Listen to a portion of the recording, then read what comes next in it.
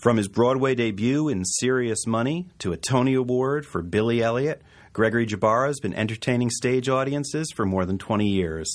Hello, I'm Howard Sherman, Executive Director of the American Theater Wing, and welcome to the Wing's Downstage Center with today's guest, Gregory Jbarra. Welcome, Greg. Thanks, Howard. So, Tony Award winner for Billy Elliot. Yeah. Obviously a big moment. And as someone involved in the Tony Awards, I have to say thank you because you have this fabulous website which you have used to thank seemingly every human being you've ever met, which we appreciate you're not doing on the broadcast. But tell me about that list because it's exhaustive. And what prompted you to do that? It's still ongoing. It actually, every day I'll go, I remember what I need to put their name down, or even like there are kids of people who've given up time so their parents can work with me. So it's a never ending list.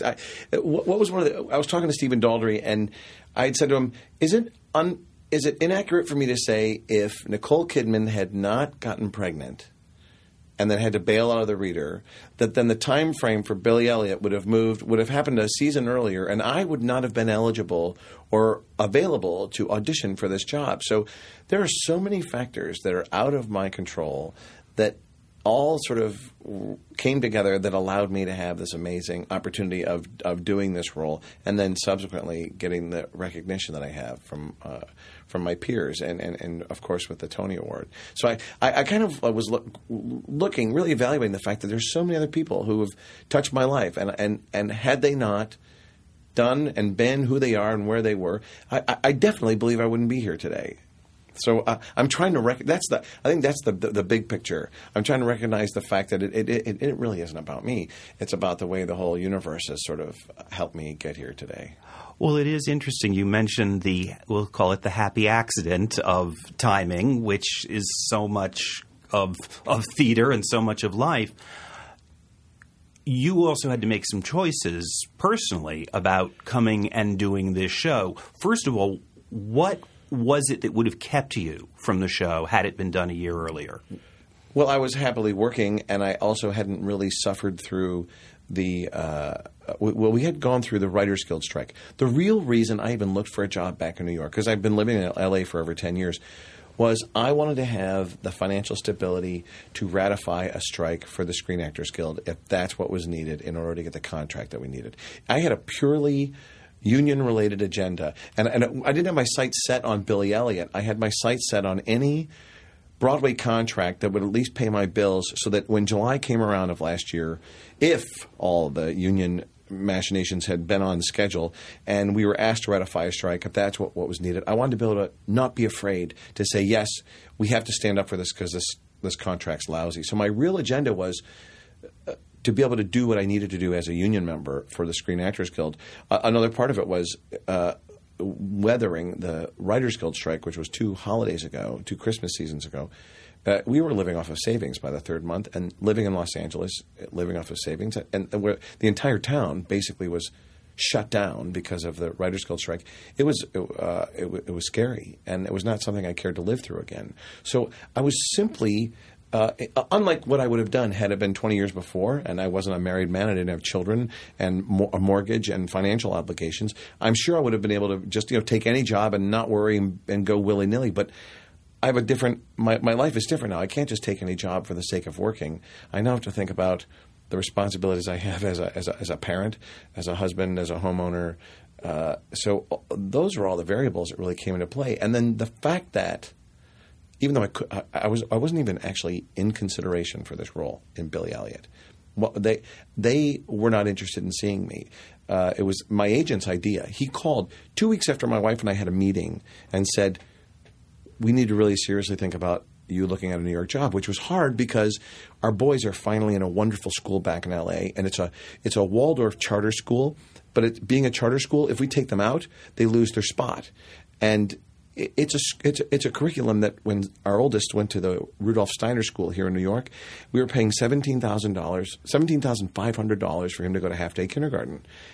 And I can't afford that. I mean, that was a treat, thanks to Marty Bell and the generosity of the producers of Dirty Rotten Scoundrels, which is what I was doing here at the time. But I couldn't afford to keep that up at all. And so the fact that a half a mile from the house that we owned in Los Angeles, this charter school, was opened by friends who I actually did my first musical at the University of Michigan with, coincidentally, and that's a whole other story. But the school existed. My son has great luck, got a low lottery number, got in. My boys are set through 8th grade. We're staying in L.A. My boys are taken care of. That was the agenda. And so the idea of me having to come here for work was certainly not a first choice. It was not a preference. It was a matter of just survival, given the climate with all the union issues that were happening in the industry. So the fact that 2 weeks after my wife and I talked about it very seriously, my agent in New York, to whom I said, after Dirty Rotten Scoundrels, I said, I'm done. I'm staying in L.A. Don't even tell me what I'm missing out on. I don't want to know. My kids are in this great school. I'm just going to live in L.A., do TV and film work, voiceover work, commercials, and just live here and let my kids have a great education. And then, of course, poverty shakes all that up, and it was the will to survive. And literally 2 weeks later, the agent, Michael Kelly Boone at Leading Artists, said, hey, I know you said don't call, but here's a project we think you need to consider. And I was going, oh, this is great, because normally, after the amount of shows I've done on Broadway, living in L.A. for over a decade, if producers were interested in me for a part, typically a casting director would arrange to fly me back to L.A., put me up for a night, like at the Hilton in Times Square. I'd do my audition, I'd fly back. So I said, oh, I'm thinking this is perfect timing. So what's the project? I was Billy Elliot. Oh, great. So will they fly me in? Well, actually, they don't really know about you yet. I said, oh, so they're not asking. No, we think we'd like to submit you, but we want to find out if it's something you're interested in. It was like, okay, so the ego was completely, obliterated there. But I realized, I want to pursue this as a possibility. Did you know much about the show at the time? I had seen the film. And of course, it opened on the West End the same time that Scoundrels opened in New York. So I was aware of what was going on with it, and it was a successful show. I'd also spoken with many former employers, Broadway producers, who had articulated they had no interest in opening a show. Everybody was waiting to find out when was Billy Elliot going to open on Broadway, because if they had a new musical, they did not want to compete because it was, gaining some fantastic momentum. So I was aware of the powerhouse that it was. But finally, they originally had insisted, we'll see Greg Jabara, but first we'd like to have him do a preliminary audition with the associate director. And I didn't know who that person was at the time, Julian Weber, who ends up being an amazing is it yin and yang? He was the amazing yin to Stephen Daldry's yang in terms of really directing that show. I actually thanked Julian and Stephen in my Tony speech. But at the time, I was like going, no, I don't know. I normally get to come in, have an audition with the director. I've been privileged in the last 15 years of my life that I've been able to go right into callbacks for the most part. If once I'd established myself, so I was expecting that same sort of thing. But Tara Rubin's office, and they were going, well, no, everybody's got to go through this procedure, and everybody rehearsals auditions for a really long period of time. And I was like going, okay, well. I said to my agent, see if he can't get me can we just let them plug me in when Stephen Daldry's there? Because, there's nothing worse than, I didn't know who Julian was, and you don't want to audition if he's not the final decision maker, it could all go away based on his personal opinion. And I wanted to have the opportunity to, to do the glad handing and because it really is the interpersonal aspect of the audition that really gets you the job. There's so many people who have the talent to do it, but ultimately they're assessing you as a human being and as somebody who has the temperament and the personality that they want to spend the next however many months or years of their lives working with. So there's so many other things that I wanted to be there to help make that decision for, and I didn't want it to go away because maybe the whoever I had to do my preliminary audition for didn't have the same idea about how right I would be for the role as I did. The other thing that was interesting was, and I've never done this before. I haven't had the luxury of doing this, but because Billy Elliot had already been running on the West End and already opened in Australia, after the the eye-opening experience of being the only principal above the title in Dirty Rotten Scoundrels who did not get a Tony nomination, I said to myself, if I'm going to come back to New York and be away from my family for so long, it's got to be a smart business move. And what is it that would really benefit me coming here? Something that could be worthwhile to make it worth being away. And it was to get a Tony nomination would be a great professional accomplishment. So I was able to research the role of Dad, and the actor did get an Olivier nomination, and the actor did get a Helpman nomination in Australia. So from a strictly business standpoint, before I ever auditioned, I went, this is a good business risk. For the things I need to do on a business level to justify being away from my family, this is something that's worth pursuing. And then ultimately, after that first hour and a half audition that I had, that I finally they did schedule me in for. Normally an actor goes into an audition and, 25 people or 15 people are sitting behind a table, a panel, and you're alone in the center of the room, and you have to show them that you're the guy. And for the first time ever, and not that other directors I've worked with haven't been the same thing in terms of in the work they do in rehearsals, but for the first time at an audition, and maybe it was because I needed to do, there was so much work for me to do to really get closer to who Jackie Elliott ultimately became. But everybody was sitting back behind a table, but Stephen Daldry and Julian Weber grabbed the sides to the auditions and came into the center of the room with me. And read with you. And pulled folding chairs out. And it was not me showing them that when we really got down to doing the work, it was the three of us sitting in a circle. And there was, hands on shoulders and knees against knees and real genuine giving and taking. And I felt for the first time that they were working as hard in that audition, proving to me that they could direct me as much as I was trying to prove to them that I could take the direction and be the actor that they needed for that role. I'm curious, given, as you just acknowledged, that the show had been a hit in England, had been a hit in Australia. Obviously, other actors had played the role. They may have seen some different shadings. But how much was there the opportunity for you to make this your interpretation, and how much was about them knowing what works in the part? I know that when we started day one, that they were ready to completely re-explore every aspect of the show. They knew, of course, they know what works, but they also had a lot of stuff they wanted to change that they never had the time or money to do on the West End production or in Australia. So there were many things. To put it in perspective, normally a Broadway show starts rehearsal. Everybody comes in, everybody's introduced, from creative to producers, cast. Then we sit around a table and you do a first read-through of a script, and then you start work. We didn't do our first introduction and read-through until 2 weeks into rehearsal because they had so many things that involved scenic changes, that involved script changes. They had so many things that they've been hanging on to for years that they wanted to try that would require building new scenery, building new most primarily scenery, building costumes. There were so many new things they wanted to do that before we ever really jumped into the book and started the structure of working on the play, we spent the first 2 weeks trying out all the stuff they wanted to do that they just had in their heads they wanted to see.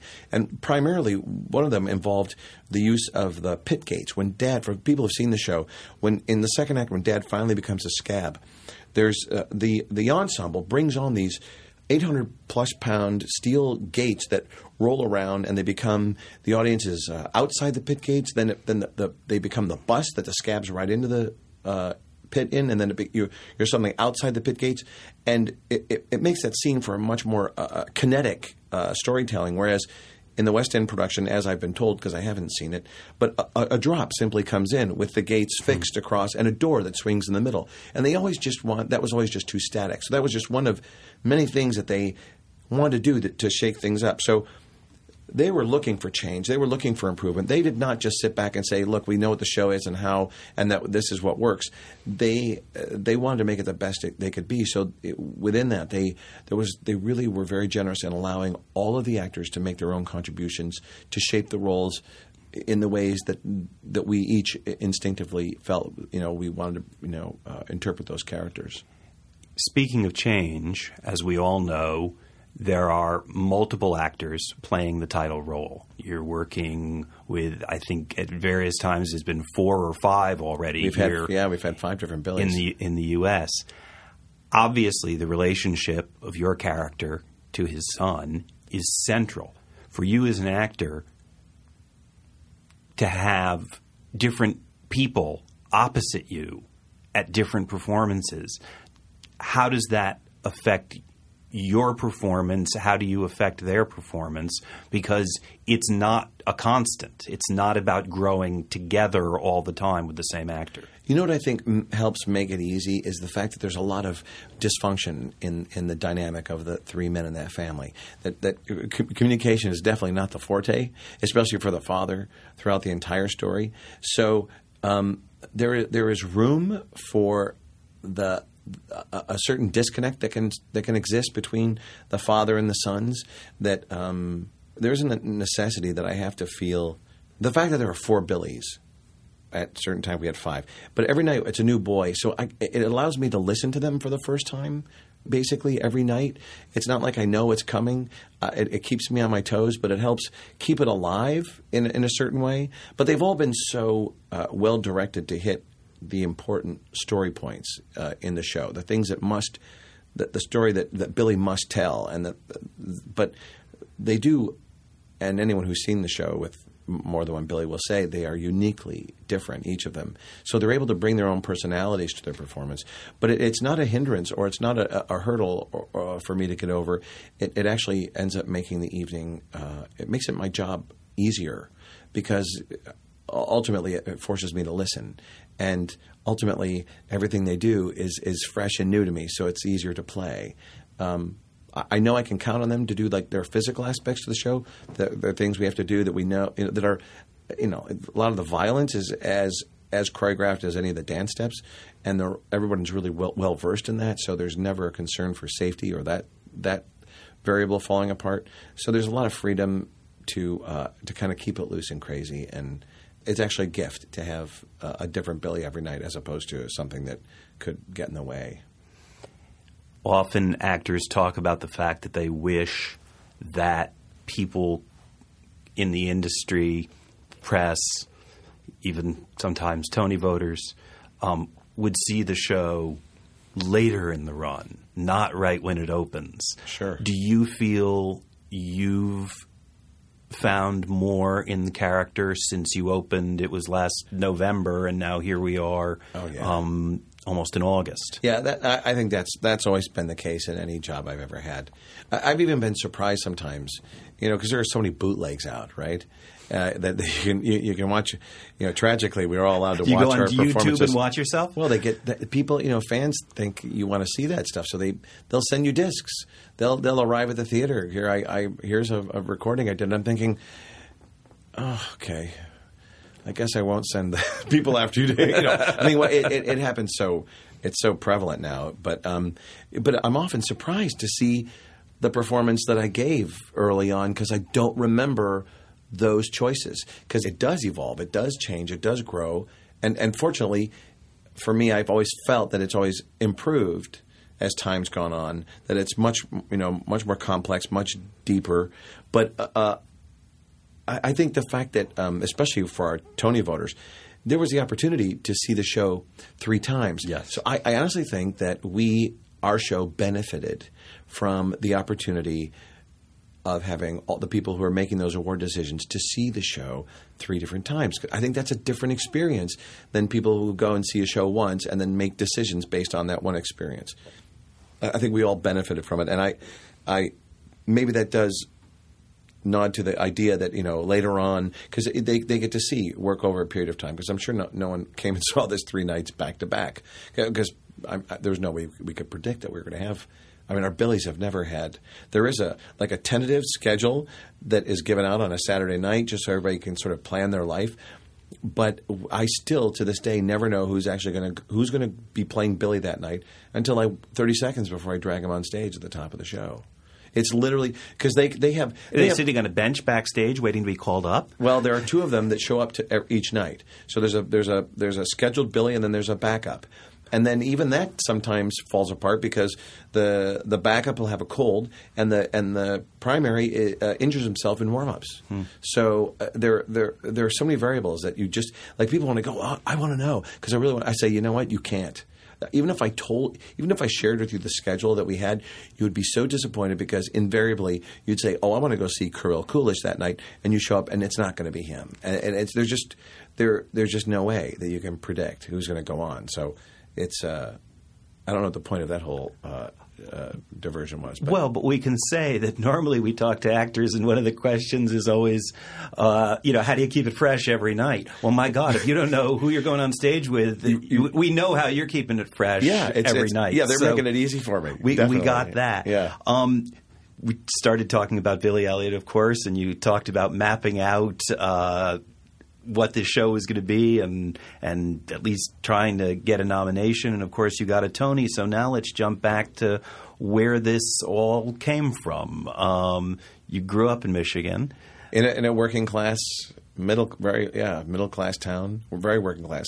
15 miles west of Detroit, where everyone I knew and or was related to basically worked for the big three, automotive industry, except for my father, who was an insurance claims adjuster, but most of the stuff he handled mostly was for car accidents. Yeah, exactly. Motorcycle deaths and car accidents. Saw that coming. Exactly, yeah.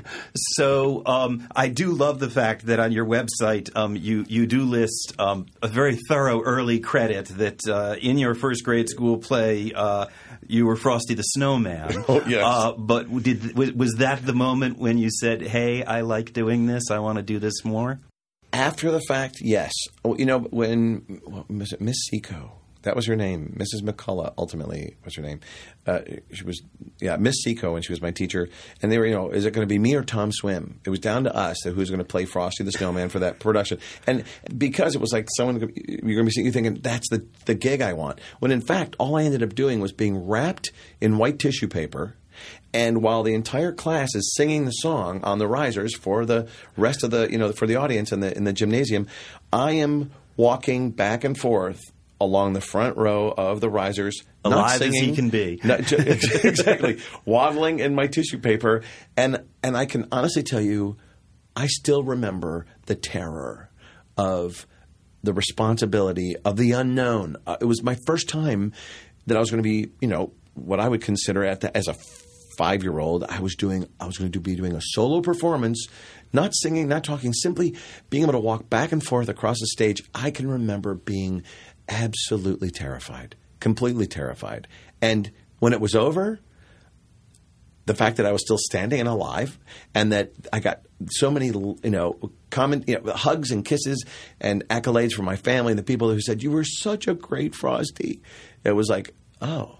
So that's what it is. It's like an adrenaline rush, and it's abject terror, and then it's this great warm fuzzy sense of accomplishment afterwards. So I can remember that journey of that first experience, but that may be in fact where the DNA got switched and where the need came. It's quite possible. When did you start to pursue a career in theater seriously? Well, seriously. Because I did every production from junior high on.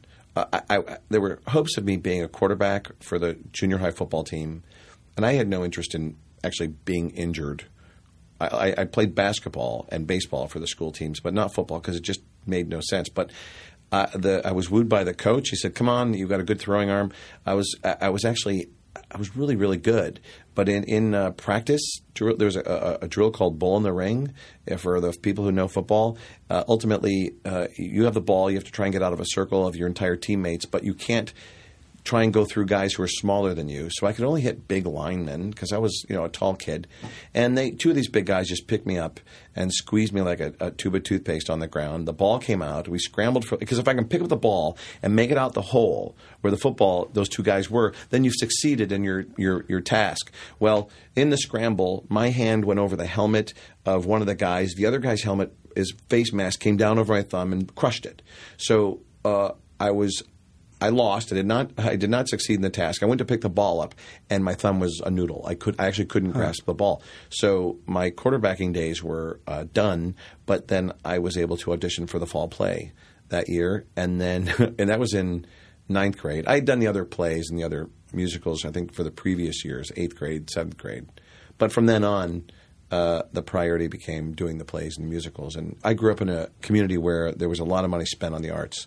My high school principal was initially the band teacher, and then he became principal. So there was a real passion toward fine arts, music, theater, singing, painting. I mean, it was photography. There was a real push and an appreciation for that. So I was blessed with the opportunity to expose myself to everything so that I was able to know that I had gifts in certain areas of performing. But when it came time to go to college, once I was accepted into the University of Michigan, I had to settle for a major in communications and a minor in physics, because the idea of a theater major was terrifying to my parents, because nobody made a living in the entertainment industry. We didn't know anybody. And my folks wanted me to feed myself when I got out of there 4 years later. And at the time that you went, because some people know now that University of Michigan has an extraordinary musical theater program, wasn't even an option. It didn't exist.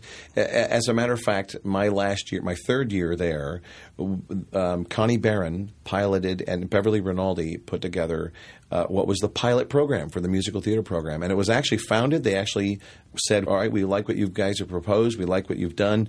We are going to start what would have been my fourth year. We will start to offer a musical theater degree. But it meant my having to stay an additional 2 years past the 4 years, and that did not appeal to me. So I ended up ultimately auditioning for the Juilliard School and getting in. But Brent Wagner, who now runs the musical theater program, he came in a few years after that, and to help solidify the program. And now it's one of the premier venues for getting a musical theater degree. The shift then from Michigan to Juilliard, you just said you didn't want to stay for a couple more years. You had how many years at Michigan before you switched to Juilliard? I dropped out the second half of my third year. Okay. Then Juilliard 3-year program after that? 4-year program. 4-year program. So what would have been my fourth year at Michigan was my first year. So it took me 7 years to get my BFA. And I'm wearing the only class ring from the Juilliard School from 1986, because my parents had said to me when I graduated high school, they said, do you want a high school class ring or do you want a college class ring? And I said, well, let's wait for college because that'll cost more, and I know I'm going to college, so buy me a college class ring. And then when I finally was going to graduate, I was in my fourth year at Juilliard, and I went to the student affairs, and they said, well, we haven't offered a class ring in like 15 years. Isn't that a deeply uncool thing when you're graduating Juilliard to go looking for your class ring? Nobody was interested. I was like, you're kidding me. I have to have a class ring? My parents promised me one back in 1979. So they hooked me up with the distributor who originally offered the Juilliard class ring over 15 years before. I went to him and said, look, man, someone's paying for this. I got to have it. And he said, oh, yeah, it's a Balfour, and he custom made it, and it's a one of a kind. There's no other class ring from 1986 at the Juilliard School. From the time you finished Juilliard, how quickly did you get accepted into being a professional actor? I lucked out. In the beginning of my fourth year, PBS has a series called Live from Lincoln Center, and they did a special called Juilliard at 80, and celebrating the 80th anniversary of the Juilliard School. And they picked 5 or 6 students from each discipline within the school, and they each performed live on a broadcast, and I was selected as one of the 5 or 6 students from the acting program. And just as you would hope would happen, I performed 2 pieces. I played the Hitler character from The Resistible Rise of Arturo Ui, and I also played the soldier from Translations, Brian Friel's Translations. But it was a live broadcast. I managed to serve both pieces well without embarrassing myself, and literally the next morning, the William Morris Agency, Triad, and Brian Reardon at J. Michael Bloom and Associates called the theater and said, we'd like to talk to Greg Jbara. And within 2 months, I went with Brian Reardon, and he was also someone who I thanked in my Tony speech, because he was the man who sought me out and said, I believe in you and I want to represent you. And he was my agent all the way up until he had died of AIDS about 15 years ago. So from the lofty realms of Juilliard and PBS, the first major gig is an off-Broadway musical. Yeah. Would I be correct that your role as Frankenstein's monster was your big break? But on stage it was, but I had a more important life lesson that took place. Because I was still doing the program, I couldn't take any legitimate jobs until I graduated. But I was able to do commercial work. And I had booked 14 national spots for Norelco. I was the voice. They had hired these two beautiful people for the on-camera stuff, but they didn't care for the sound of their voices. So they hired me and Lauren Brown to voice those characters, and I ended up making money like I had no idea existed. And I was still a student, and I foolishly, ignorantly wrote exempt on my W-4. Is that what you fill out first? Yeah.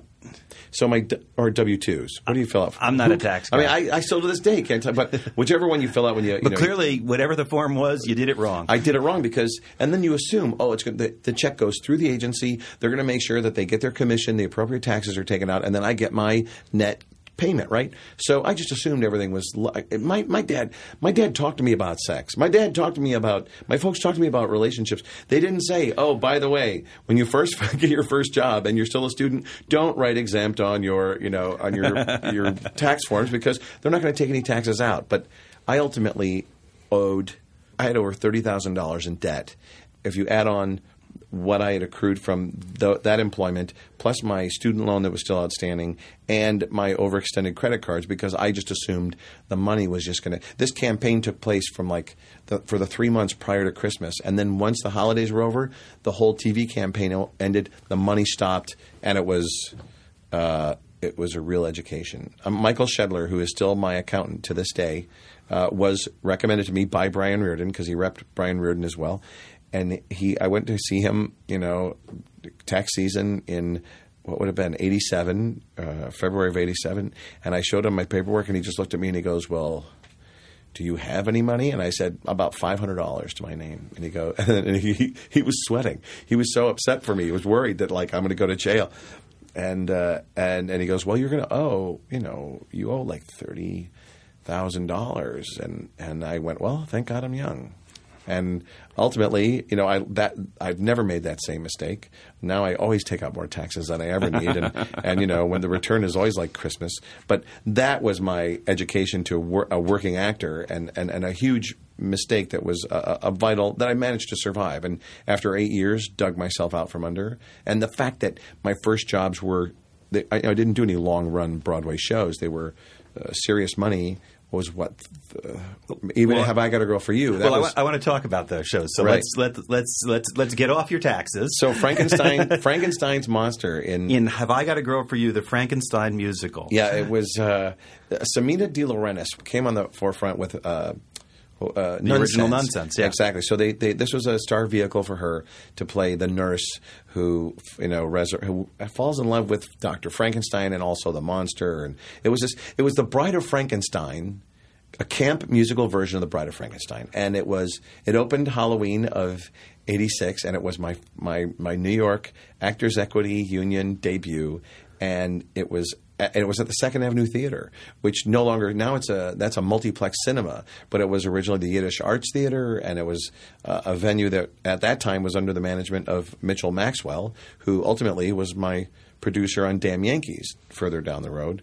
But that was my first job, and it was I had bolts in my neck, and I was wearing lederhosen that were a little too tight, but back then it looked good. But it was it lended toward the camp side of the show, and it was great fun, and I had very fond memories of doing that show. Still to this day,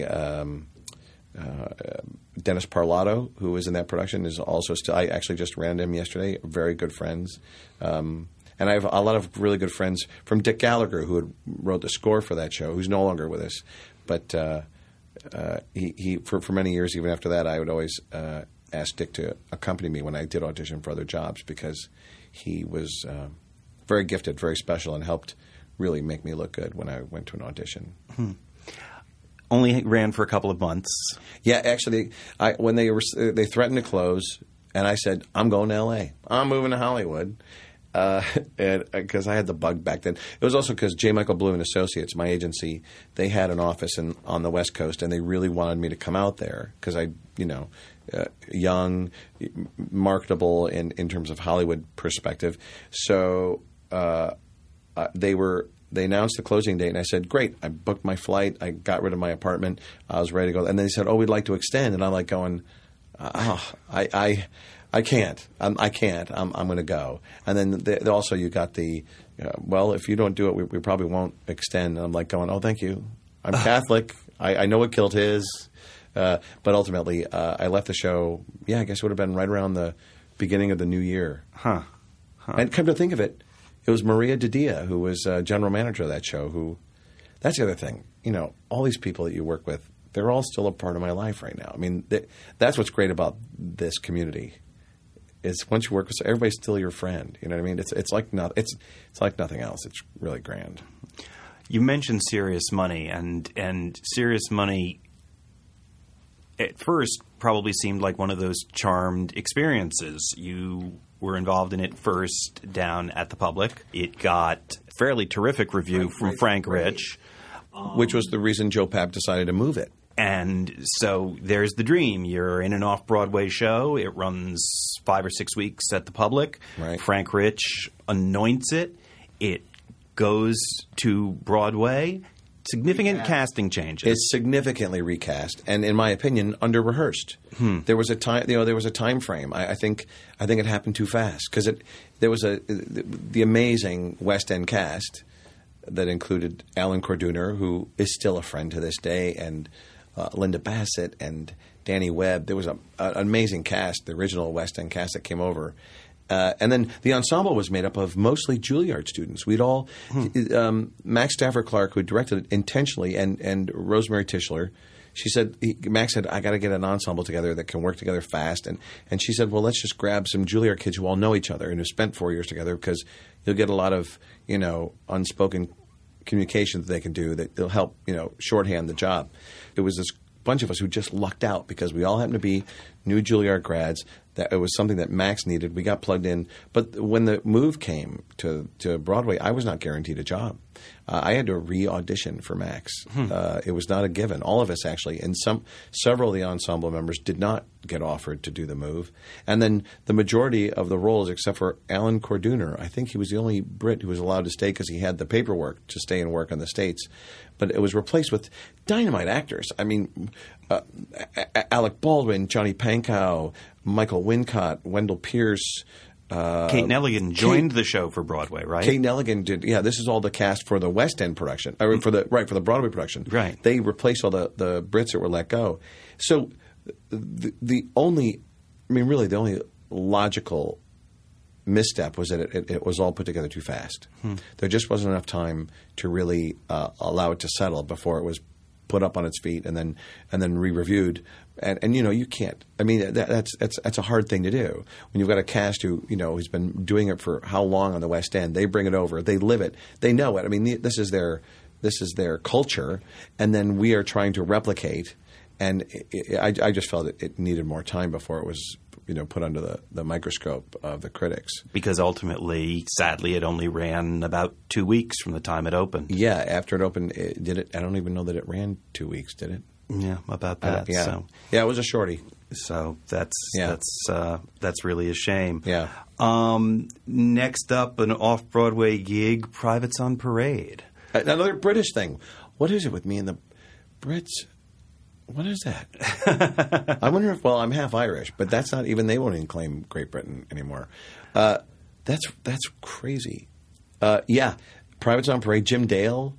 Another show, honestly, that was spectacular. Simon Jones and Donna Murphy, naked. That's all I'm going to say. Yes, pinch me. It was Donna Murphy naked. You've never seen, we were down, it was when the Roundabout was down at the old Union House, the theater on Union Square. Union Square Theater now. And they, we'd be in rehearsal, or actually we'd be running the show. And then suddenly, at that time when Jim Fife and Donna Murphy are naked on stage, all the maintenance employees from that building all happen to find themselves in the wings of the theater. Don't know how or why that happened, but it was that was a great production. Had a lot of joy, but we actually expected it because of the cast, with Jem and Simon, that it would get a move because it was a really, really good production. But I guess no one felt that the English war dilemma was interesting enough. I thought it had many wonderful elements to it that would have given it some weight, and it was well received and did well in its off-Broadway run. But yeah, that was one of those shows that did not was not anointed to be moved. But I guess, given what happened to Serious Money, maybe that's a blessing. And I actually got the chronology backwards. You did not jump directly from that. You were involved in Born Yesterday before that. Actually, right. It was Serious Money that got me. Josie Abedy, who directed the Born Yesterday, told me, she goes, I saw you in the ensemble of Serious Money, and that's why you're here with this audition. And I said, and half because I'm also Lebanese, because Josie's also Lebanese. So it was a little bit of that Lebanese mafia, but also the old, the adage, work gets work. So the exposure, even though it was as an ensemble, featured ensemble member in that show, she went and saw it, and it ultimately got me that job. And that was, I had a mad crush on Madeline Kahn. She's dreamy. And Ed Asner, too. He still to this day. I mean, I've worked with him how many times since then? But he also, I was not a political person at all, but it was during the '88 presidential election, and so he was very active. So it was a real, and we were in Washington D.C., so I got to go with him and become much more aware of the machine that is politics, that is the presidential campaign. It was a really invaluable education just for me personally, outside of the work of doing the show, because we had done several. How many venues? We played several stops. You did some tours because I saw you in Hartford. Yeah, we played Hartford. We played Washington D.C. We opened at the Cleveland Playhouse. We had several venues before we came into New York, and then it did quite well. It was what is now in the Heights is there. What do they call that theater now? The Richard Rogers. Is it the Richard Rogers now? But I think at the time it was the 46th Street Theater. Yeah. When we were there, and also back with Serious Money, it was the Royale. When I was there, and now was it the Jacobs? I never remember which became which. I think it's the Jacobs now. Yeah. So the names change, but the theaters are still there. But that was a great job. I love that. You say that you were in the ensemble. You were also understudying. I actually understudied the role of Cousin Eddie, and he only missed one day, a Saturday, for a wedding. So I got to actually go on in the role of Cousin Eddie for 2 shows, which was a real treat. But otherwise, I was the bellhop and the bootblack, and it was it was a great. Franklin Cover was in the show. It was a really great group of people. Yeah, it was a lot of fun. We've got a lot more ground to cover with not too much more time, so let's keep rolling on. Sure. Damn Yankees. Damn Yankees. Well, I thanked James Raitt in my Tony speech because James Raitt was the musical director on that show, and he also was the person who wrote all the musical aspects to Forever Plaid. And it was my life in Forever Plaid that got me my job in Damn Yankees. Because you'd been doing Forever Plaid, you'd done multiple companies in multiple locations. New York, and then toured all over the country, played many venues, and then also in Japan. But how'd it go over in Japan? We were rock stars. It was insane. What was amazing is that those 50, those 4-part harmony songs are still a part of their sort of pop consciousness. Everybody knew the lyrics to the songs. Everybody sang along. It was insane. We felt like we were the American version. It was sort of the counter story. We were like the Beatles coming to, I don't know, maybe just because it was American musical theater that but they were so incredibly gracious and they scream like the girls scream for Rob Pattinson. It's insane. Honest to God, it was like nothing. It was 10 days of being a rock star in Japan. It was mind blowing, and it was great fun. They super titled the show, so they were able to read along as we were doing the show in English. But one of the stops the cast that I had worked with primarily was Michael Winther and Neil Nash, Paul Bonato, and myself, and we sort of vowed that we would always stay together. We had originally done it at the Ford's Theater while the original guys were still doing the show for virtually nothing at Steve McGraw's. They opened at the Ford's Theater, and we were making real money. And then we played like the Mechanic in Baltimore. We got paid real money, and the Coconut Grove, we got paid like touring money while those guys were still working for peanuts. Ultimately, they fortunately were Stuart Ross had shared a percentage of the royalties with the original cast to help create it, which was a great gesture. And I'm sure took the edge off of the fact that there was another cast out making bigger dough while they had, busted their hump.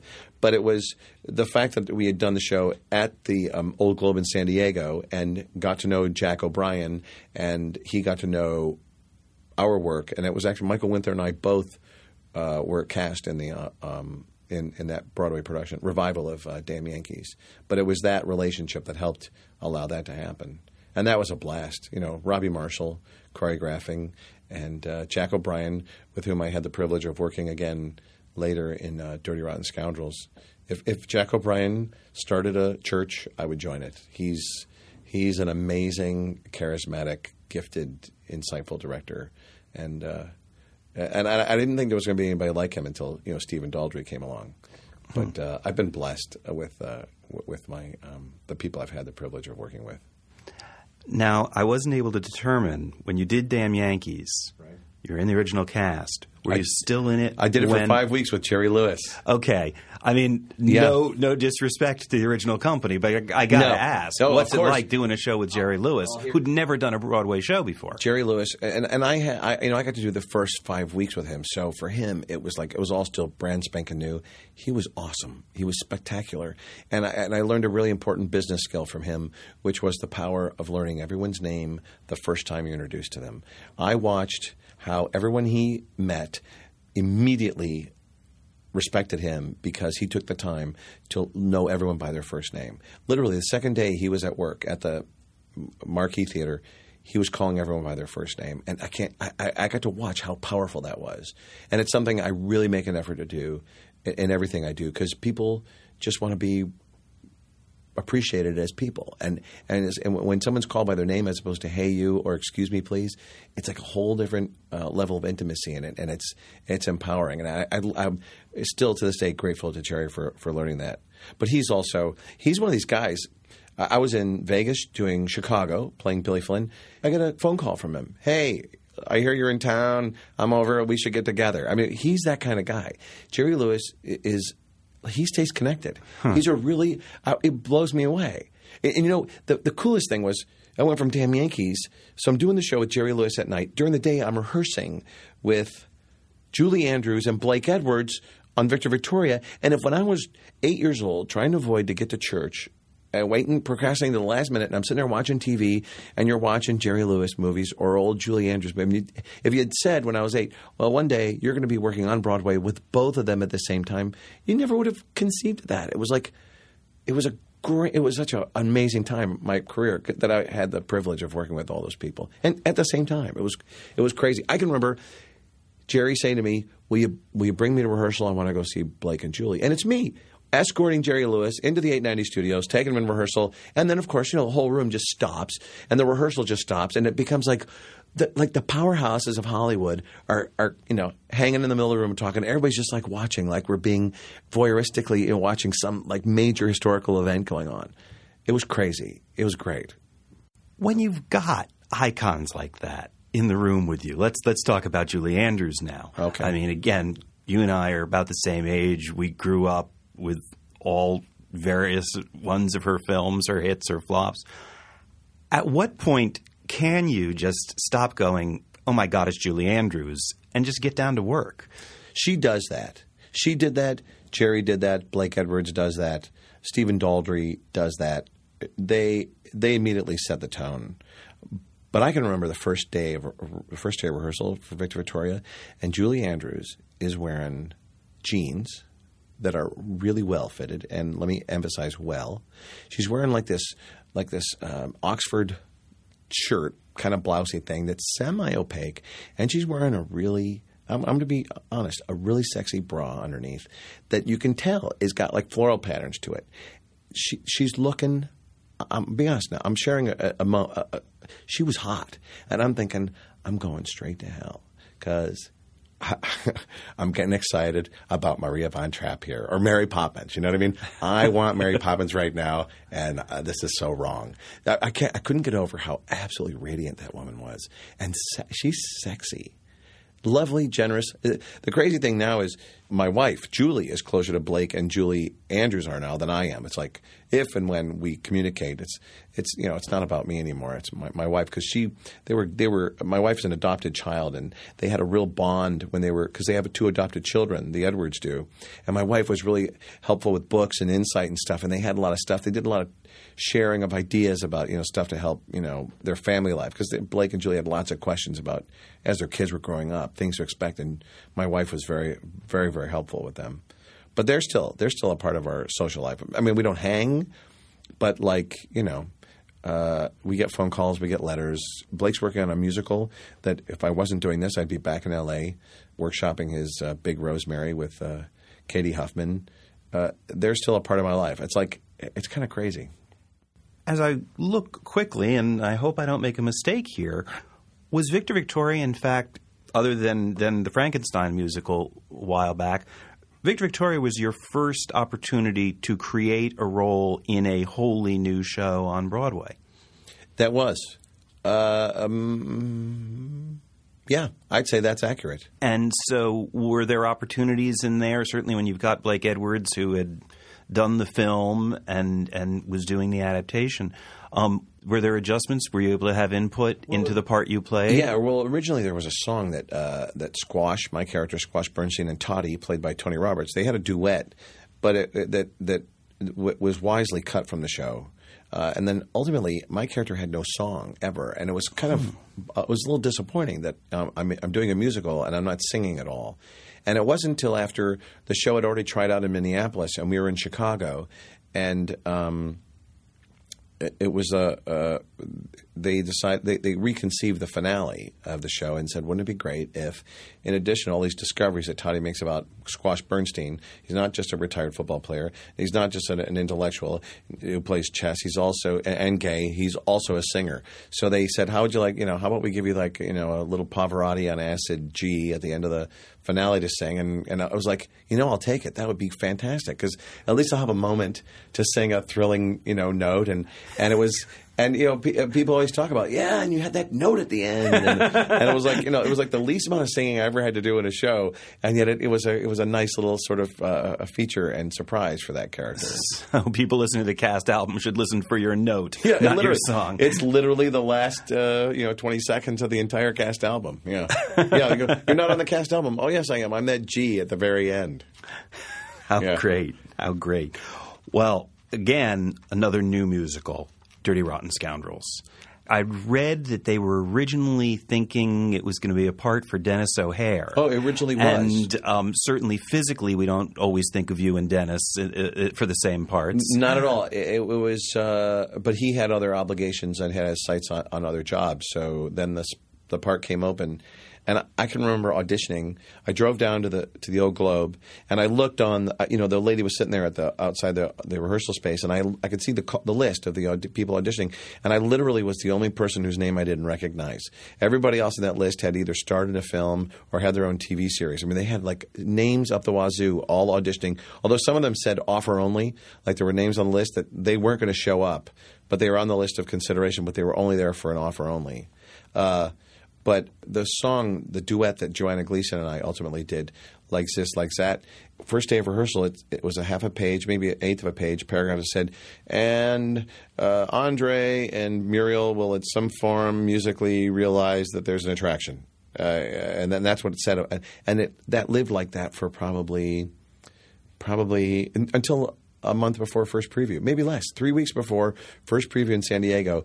Yazbek had not yet written that duet. So there's the danger that it could have ended up being just another G for you. It could have been. Right. Especially when the other song that I had, Chimp in a Suit, was also hanging in the balance because it was not realized in San Diego in the same way that it had been when it came to Broadway. And me personally, I still wish we could have had the time to re-explore that number. But it could have been a very But Yazbek just channeled his muses, and out came this amazing, beautiful, smart, sexy little love story that happened in that duet. That was ends in that waltz. That's absolutely thrilling as the whole world goes away, literally, scenically, and it's just the two of them, on the stairs. It was definitely a high point to be able to share that time with Joanna on stage. Well, if it came far into rehearsals, did David ever talk to you about how much the song may have been modeled on you and Joanna specifically? Oh, he and Jeffrey Lane both said that they really completely, everything got rethought once, the essence of what it was that I was bringing to the role, because they had ideas about what they wanted, and I was different than just making different choices than what they'd remember from that Dennis had brought to this. So they did. They chose to go a different direction, and they did. I think they really took a lot of care and tailored the character that was closer to something that I was hoping to present on stage. Well, coming back full circle now to Billy Elliot, you are back on Broadway. You told us at the beginning of the conversation that there were a lot of rationales that made you decide to be on Broadway again when you'd said you weren't going to be. So that begs two questions. How much longer are we going to see you on Broadway? And are you going to be open to coming back again anytime soon? Well, so I know that we now know that I'll never say never, because there are always variables that are out of our control, and the gods are always pushing us in directions that you don't know until they happen, and then you go, thank you. But I'm currently under contract till October 1st. I have no interest in leaving this job. It is honestly the greatest, most gratifying job I've ever had. But, of course, my desire would be to have a nice, steady television gig back in Los Angeles so I can sleep in my own bed in the house that I built, that I also miss almost as much as my family. So the ideal would be to be able to, parlay the attention that I've been getting over the last month into some work. And there are projects that I've been connected with back in L.A. that literally got a shot in the arm because of June 7th. And that's amazing. I also, for the first time ever, 2 days after the Tonys, got a phone call, and they said, we'd like you to play Lena Olin's husband and Rob Pattinson's father in the film Remember Me, and you'll start working in a week and a half. Would you like to do it? And it was like, that's never happened. I've always had to, I've had to earn my jobs. I've had to go audition for them. And thanks to the wisdom of my agent, Diana Dussault, and Rich Mento, the casting director, and Alan Coulter, the director's generosity and ability to cast from tape. That was the first time I've ever had a straight offer for a film. And I just wrapped shooting that Friday. So I know that there are things percolating out there for me outside of the show. But until something concrete can settle me back into L.A., I'm going to stay with the show as long as I can. Billy Elliot. Well, that's great to hear, and thanks for spending time with us today on Downstage Center. Thank you, Howard. We want to thank our friends at CUNY TV in partnership with the CUNY Graduate School of Journalism for their assistance with the production of Downstage Center. For the American Theater Wing, I'm Howard Sherman, reminding you that all of our programs and media work are available online, on demand, for free at AmericanTheaterWing.org. Thanks for listening, and we'll see you at the theater.